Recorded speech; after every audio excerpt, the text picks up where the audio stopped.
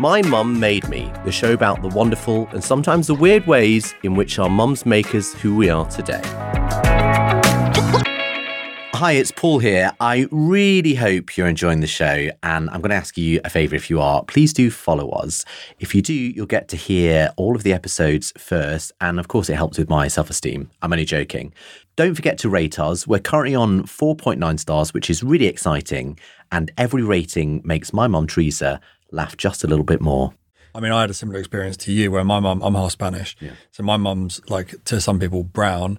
And then she has a ginger kid in a pram, you know. So, and the assumption was that she was the nanny, right? Always. Oh, really? So, because my brother is quite dark, he's got jet black hair, dark skin, that kind of stuff. Did you feel that difference as a kid as well between you and your brother? Yeah, because if you look at some photos, it's like we're two different families. Do you know what I mean? I'm like white with you can see I'm pretty white now with like bright ginger hair at the time, and he's like dark skin with black hair. Really? And so you're kind of looking at two different kids, and you're just like, well, this is bizarre. But again, you don't realize that until later when it's like, this is different. Yeah. So I guess my point, it sounds like what you're saying is like that exposure to difference very early kind of knocks that learning curve into a much faster, place. So, 100%. And I think... and it's funny because like, I guess the conservative doctrine is more like, we don't want to expose that to people until later. So that's a really good point. I guess I'm just trying to play devil's advocate in the sense that, like, do you think there's any benefit to delaying that process in your experience? Good question. Not that I necessarily think that. To some extent. So some of the stuff we were talking about before, when my mum was quite explicit with us as kids that she was the survivor of family sexual abuse. Like it doesn't even compute as a kid. I'm going to make an estimate because I don't know, but let's say I was like 9 when I first understood that sort of stuff. It doesn't quite compute because, of course, thank God you don't have a reference point for it, but also those words don't really have full meaning, even in a social context as well. But I think it's more the feeling that someone did something bad to our mum. And our mum is supposed to be, I think as kids, you kind of want your parents to be invincible. I do believe that's true, not necessarily in a kind of superhuman way, but you want them to be invincible because you want them to protect you and give you care. So the idea that somebody did something bad to our mum and that affected how she could protect us and how she could give us care sat with me a lot as a kid. I remember actually, and I've only sort of put this together, maybe it's too much of a leap. I remember as a kid having a recurring nightmare about us crossing the road. It was always a man driving a car towards us and knocking over my mum and killing my mum. Wow, that's really interesting. Really horrible. Like, it was so vivid and it was so recurring almost every night. And I think that subconsciously was a manifestation of what we were just talking about. Idea that my mum couldn't protect, somebody did something bad to my mum, she couldn't protect us. So yes, I think to those things, like exposing a kid without proper context, without proper explanation, perhaps not even without purpose as well, because I think a lot of the reason why my mum would say these things to us or tell us these things was partly because it would account for her behaviour. So she had a horrible temper, and she herself at times was violent in the home as well.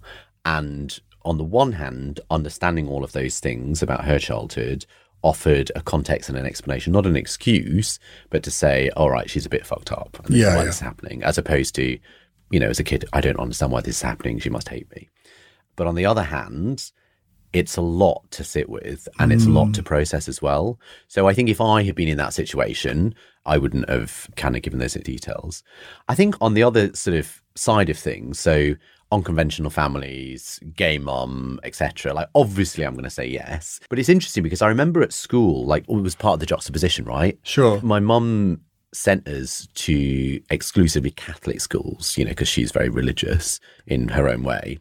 And I remember at school, some teachers did have an issue with the fact that my mum was gay. That was apparent. And including we had to do RE, religious education, like throughout our school life, including the RE teacher.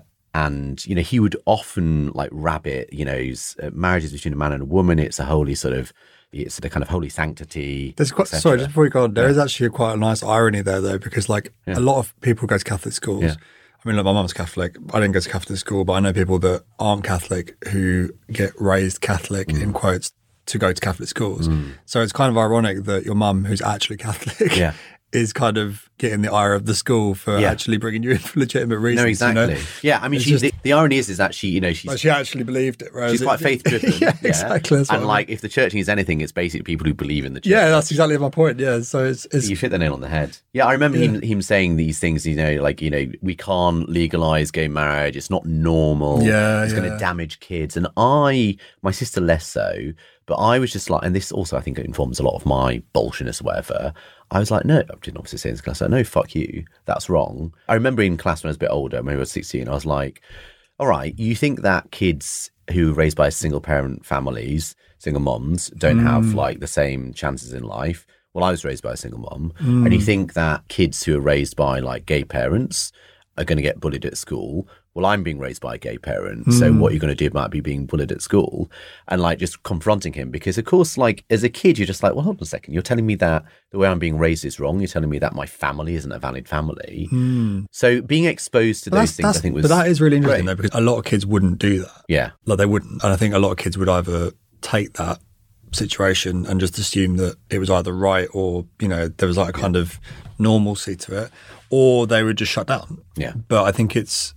So I guess something that's going back to your mum, like, because obviously like the tendency with this stuff is to kind of draw some of the negatives. Like you're kind of like, oh, well, they were like this and there was damage and there was all this stuff. But one of the positives there surely is that bullshiness, right? Right. Like the fact that you're like, no, I'm going to like say something, and also like demand a better alternative. Yeah. Because that's essentially what she's asking for, isn't it? With a lot of the stuff that she's doing. So that's got to be a big thing in how you handled that. I think so. And I think it's a big thing of who I am today. Exactly. Like the cladding stuff that we've talked about, it dawned upon me that, we were fucked. I'm guessing your listeners know that you are the king of cladding. I hope, I'm the queen. No, I hope so. Queen cladding sounds better. Yeah, exactly. For those that don't, cladding, so basically really crap material that's put on the outside of new build flats, and is flammable, is a big issue. It means you can't sell your flat. It means your flat's potentially dangerous, and that's my flat. When I found out about it, like my heart sank, obviously, because I saved up hard to buy that flat. I didn't have any help from my parents, obviously, because they couldn't afford to. And now it was worthless, and it was kind of like, stopping me from progressing with my life. And my heart sank, and I remember for a day or two being like, oh God, really? Like, this is just my luck. But then I think had I not had all the influences that you were just talking about, that bullshiness, I think I would have kept on wallowing. I don't mean sort of wallowing in a bad way, but I think I would have felt lost. Literally within 2 days, I was like, no, absolutely not. I'm working out what to do about this. And lo and behold, we now have a campaign. And actually, maybe bullshit isn't the right word. I think like it's probably worth us going into this. I think it does actually come into like a lot of what you're describing as your mum's character. Yeah. But it's kind of like a combination of being comfortable with confrontation. Yeah. Which is one half of it. And I think the other half of it is having like quite a strong moral compass. Yeah. And I think the meeting of those two, if it's productive, bullshit doesn't quite fit. Bullshit feels more like you're kind of being like obtuse and a bit like reckless. Do you know what I mean? Whereas, can be. Well, which I'm sure, we can all be. But I think like there's a kind of, you're making that productive for one, and you're also making it positive. And you're also challenging people that are not behaving in a moral way. Right? Yeah. So I think it's an odd thing. I don't know what the word would be for that kind of trifecta of things, but I think bullshit doesn't really do it. Yeah, I think I would. And it's similar to what your mum's doing, right? Because she has got a point. Yeah. Like, she might have been confrontational about it, yeah, but she does want to be treated differently as a woman, as a gay person, with all the other identifiers that you were talking about. So I just think it's maybe doing her a disservice to call her bullshit and you bullshit. Is what I mean. Thank you. No, it's fine. Yeah, I think you're right. I would have described, as a kid, I would have described my mum and perhaps myself as gobby, which is obviously a very kind of like Yorkshire thing. And certainly other people did describe her in that way. Right. Yeah. The funny thing is now I can look back on all of those instances where, as you say, that strong sense of kind of like moral compass plus I'm going to speak out, I'm going to do something to change the situation or the options for us if no one's going to help me, I think has informed who I am and how I kind of react to situations as well. And my sister as well. My sister hates to admit that she's like my mum. And, I think even now she would probably sort of say that all of those things that I've been talking about have informed the person she is. And ironically, my sister is vegan. She doesn't eat gluten, but whatever. Yeah. She is a little bit religious. She's definitely the sort of person that if someone crosses her or if someone doing something wrong, she will speak out as well. And as kids, we saw that as a really annoying quality, like really, really annoying. And like small and big things. So like small things, the car parked on the pavement scenario. If it was so like there was a road we used to walk down to school, and sometimes cars would park on the pavement, so we'd have to go right into the road. If it was like a bit sort of cold or icy or misty, my mum would write with her finger "stupid driver" on like the back window, and sometimes the people were in the car and they'd be like, "What are you doing with my car?" And then my mum would have an argument with them. Sometimes if it wasn't, she would spit on the car and then write it with her own spit, which I think was quite, so that was a small bolshiness. A big bolshiness, which actually I have to say, in fairness, that probably does fall more in the bolshy camp. Yeah, but like, that's bullshit and gobby in a different way as well. That's it. In a different sort of like bolshiness, but in a good way. And I love that she used to do this. So we never really went on holidays as kids, but for some reason, my mum, not every year, insisted that we'd go to like Butlins or Haven caravan parks. In a caravan, with my cousins, whatever. And they were always in like English seaside towns, which sounded a little bit like sort of dead Victorian diseases, like Skegness. It's like that kind of faded seaside glamour thing. Exactly. There's definitely no glamour, let me tell you. But we would turn up, and I later sort of realised as a kid, as a sort of teenager, that this was actually like an intentional routine. But we would turn up, and she wouldn't let us get out. My dad drove, so she wouldn't let us get out of my dad's car even unpack, until she'd gone around the caravan with several pieces of recycled paper and a pencil and noted down every single little thing that was wrong. Like there were the wrong number of knives and forks. There was a crack in the vinyl on the kitchen. There was this, there was that. She would then take this long list, pages long, to the caravan site managers park and sit in their office for however long it took until she persuaded them by force of argument to basically upgrade us to a much nicer caravan. So like, I think in some instances the caravans were manky and really horrible and grotty, and you wouldn't want your kids staying there.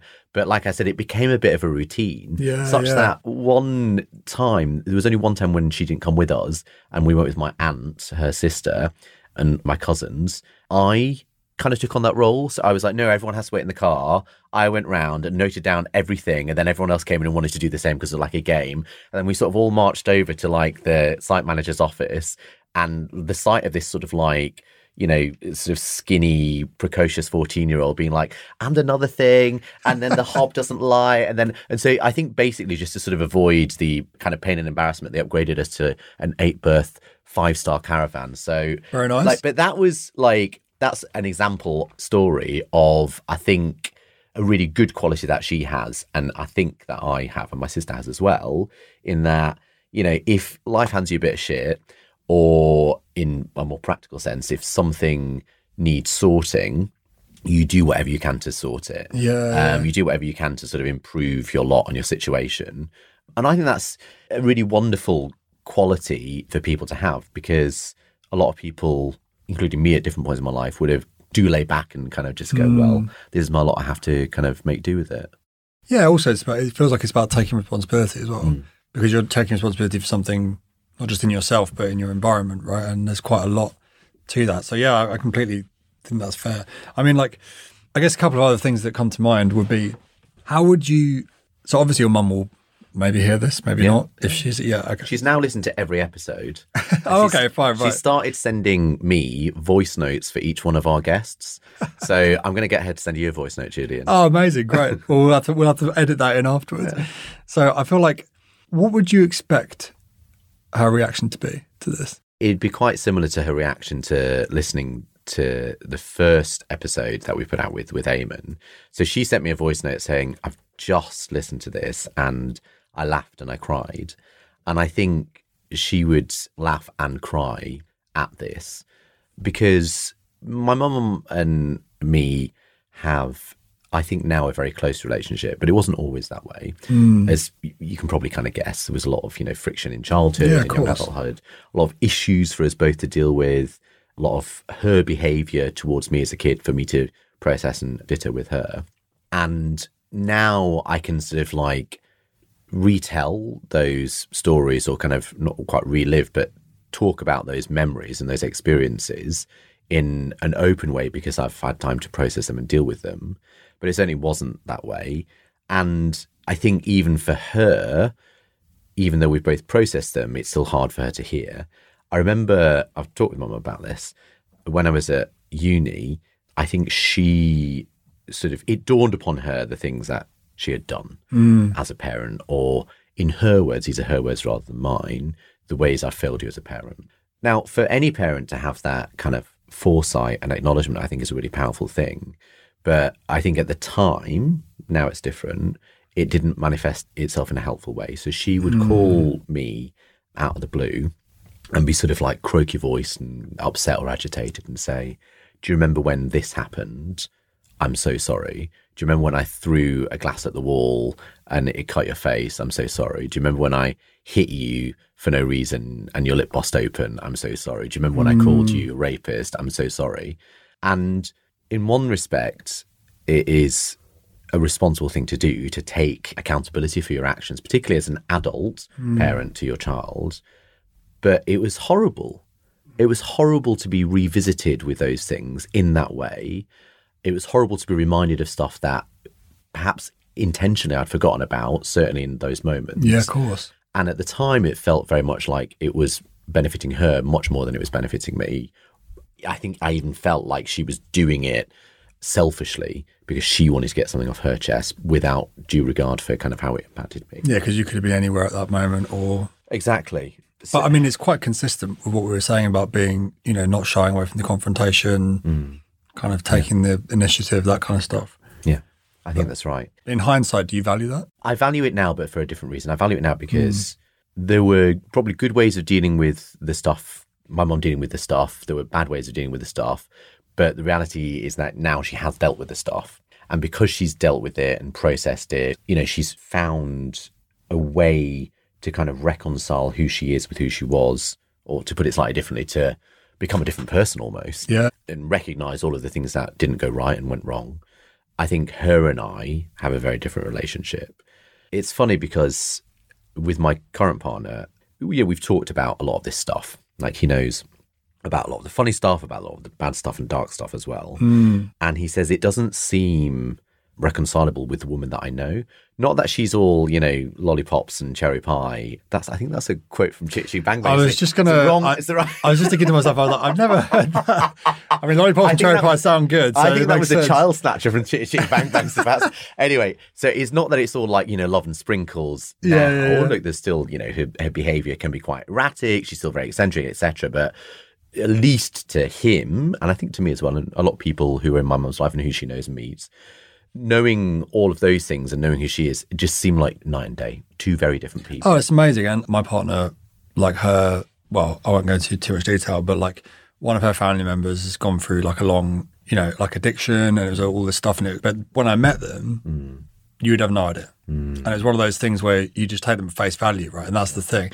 I think this is something actually I wanted to talk to you about, was not to put you on the spot, but I feel like maybe it's the kind of question that is good on the spot, is that this podcast, I think, something that I really, and I was going to say this at the beginning when you like very kindly introduced me, but I think one of the really amazing things about this podcast, and I think that's something that's really going to resonate with people, it's like that classic thing of like parents, they fuck you up, right? It's like whatever that book title. That one, yeah.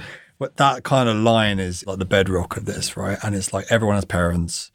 Everyone has some issue with their parents, right? And even if it's positive, like it's formative, there's a lot there to unpack. And I feel like it takes us the better part of our life to unpack it. And I think it takes them the better part of their life to unpack what the hell happened in that period 100%. As well, by the looks of things. And I think my point with this is that I find, in my opinion, that often what happens is it's the stuff that goes unsaid. Yeah. That's the stuff that is actually driving that. Yeah. And I think what's really good about this podcast is that it's allowing people to reflect on their own situations, is using other people's examples to draw out conversations that maybe they should be having. And I think what I would put to you is, what is it that's unsaid between you and your mum? Because now would be the time. I should pay you for this therapy. Well, I'm putting you on the spot here, but I feel like maybe it's the crux, I think there is a lot unsaid still. I would say this part to my mum anyway, although I haven't yet. Like, I see a therapist. I think I see a therapist for positive reasons. Yeah, yeah. In the same way that you see a personal trainer to improve your physical health, why not have the same approach with your Absolutely, mental health? Yeah. And one of the things that we talk about is kind of what you were saying. So like, why haven't you talked with your mum about this? I'll give you an example. So I think everyone has anxiety. Everyone goes through bouts of depression, sort of poor mental health, for a better phrase. And, that's definitely true of me. A lot of my anxieties, my irrational anxieties around kind of loneliness and perhaps existential anxieties, I think are definitely a product of my childhood. And my mum knows that I, used to take medication for it and I had gone through those episodes in my life. But I've connected those two things because I think, it's helpful to understand why I think about things in a certain way. But I've never told her in explicit terms, unfortunately, I think those things are a product of my childhood experience. We're on all the best podcasting platforms, Spotify, Apple, Google, iHeartRadio, all of them. And we're even on the World Wide Web at mymummademe.com. Head over to mymummademe.com where you can get extra unheard voice notes sent to your email inbox from the woman herself, Teresa Sharman. That's my mum. And I think one of the reasons I've not sort of spoken with her about it is, coming back to what we were saying before, as a kid, certainly I did, and I think this is true of most kids, you want to look at your parents, regardless of how many there are and who they are, as someone who can provide you security and someone who can provide you care. And I don't feel like I had, and to some extent have, that with either of my parents. That's not to say that they don't give it. It's to say that my perception is that I lack those things. I think part of that stems from, growing up poor, they can't provide for you financially, and even as an adult. Growing up with a parent, in this case, my mum's registered disabled. She's not it's not immediately visible, but she's got a lot of kind of like health problems. Again, that sort of, it kind of impacts, in this case, my sense of her invincibility and the physical security she could provide, and also the fact that I had to provide her physical help and security as well. And all of those things I haven't connected and told my mum because I don't think she's ready for it. And she will listen to this and, Mum, I love you and you are a wonderful parent. And the things that I go through as an adult when it comes to anxiety, depression, low mood, I think are because I don't necessarily feel like I can rely on either of my parents, in a way that a lot of other kind of kids, even adult kids, would. And the caveat I would add to that is I think a big part of that is perception rather than reality. But I think that perception comes from those childhood experiences, if that makes sense, learned behaviour. I think what you're saying there is really powerful because, look, that situation about perception of life, like negative or positive, and like it being drawn from your parents and all that stuff, obviously that's going to be the case, right? Because people will listen to this and really resonate with what you're saying. But I think the bit I really took away from that was about the and, not the but. Yeah. I think that's a massive change. And like, I'd be a hypocrite to say that I'm good at this, right? But if you're able to have a conversation about and with your parents to say, I love you, and these are the things that have come out of it, rather than but, that's a very positive thing. Yeah. And I think that's kind of what I'm taking away from this, is that this whole endeavor, like the podcast, the guests, the chat, all the stories that you've heard about people, a lot of it is framed in that and not but. Yeah.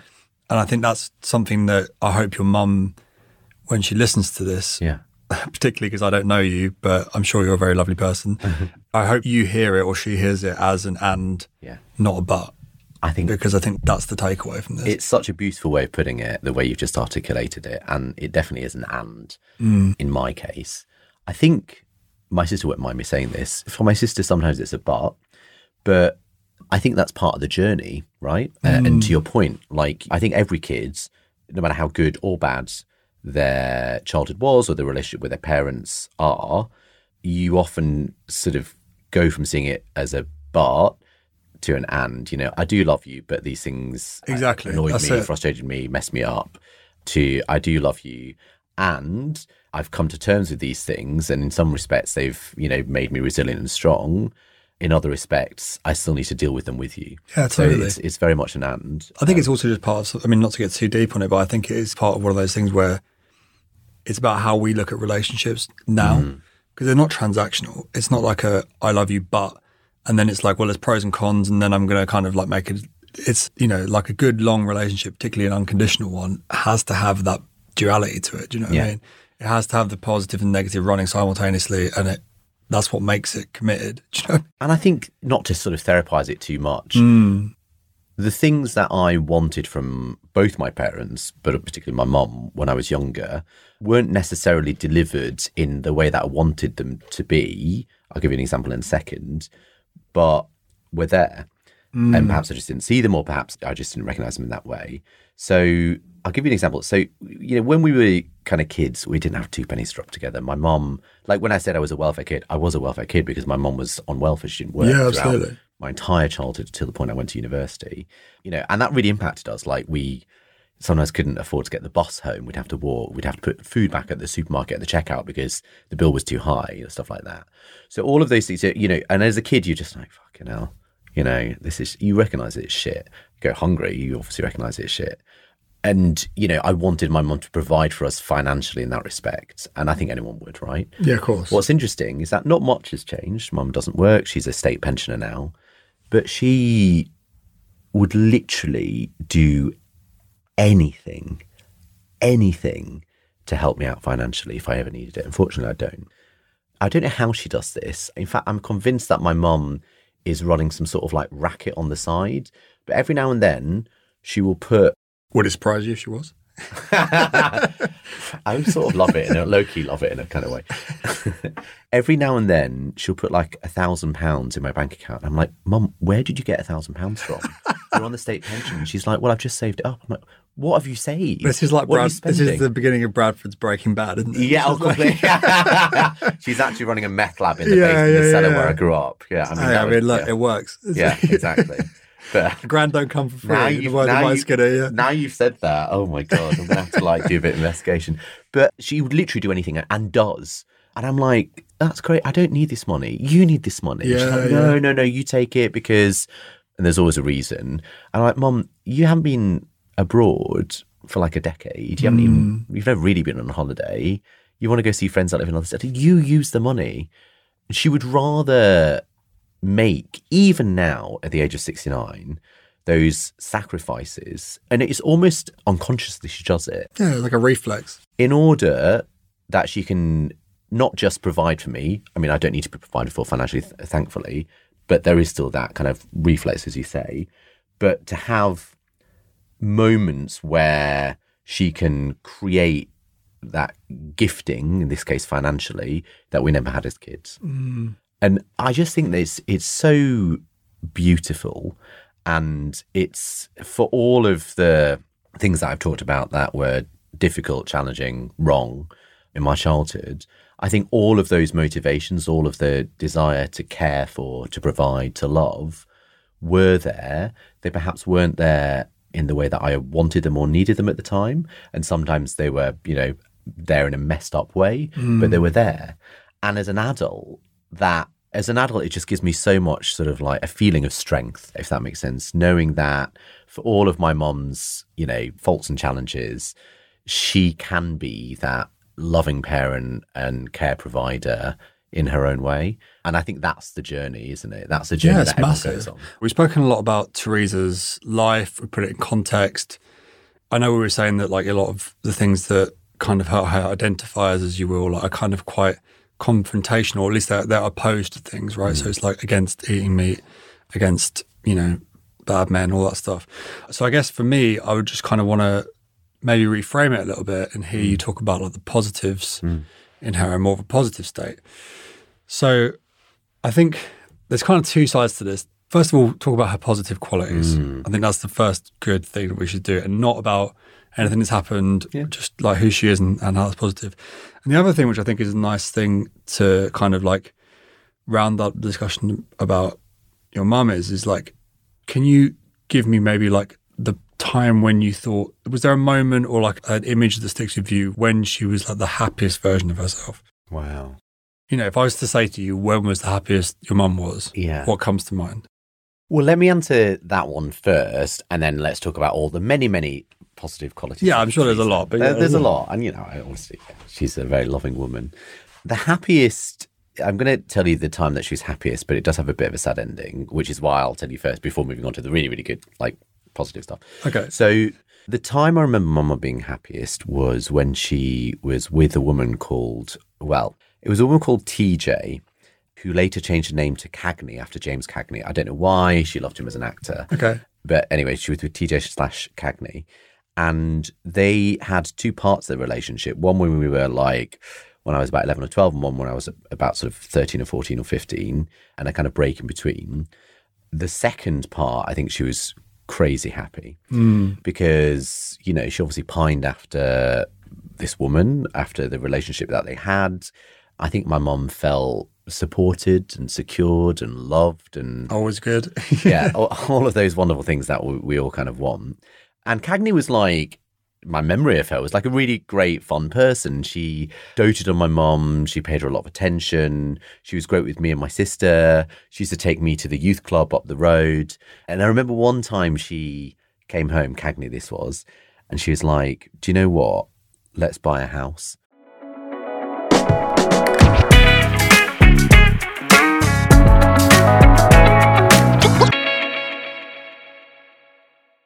We are on social media. How exciting. You can find us on Instagram at MyMumMadeMePod. You'll get us on Facebook at MyMumMadeMe, Twitter at MumMadeMe, and even TikTok at MyMumMadeMe. Why follow us on socials? Well, you're going to get extra bits from the show. You're going to be able to see our guests on video and, of course, watch their reactions to my mum's lovely and sometimes a little bit weird voice notes. So give us a like and a follow.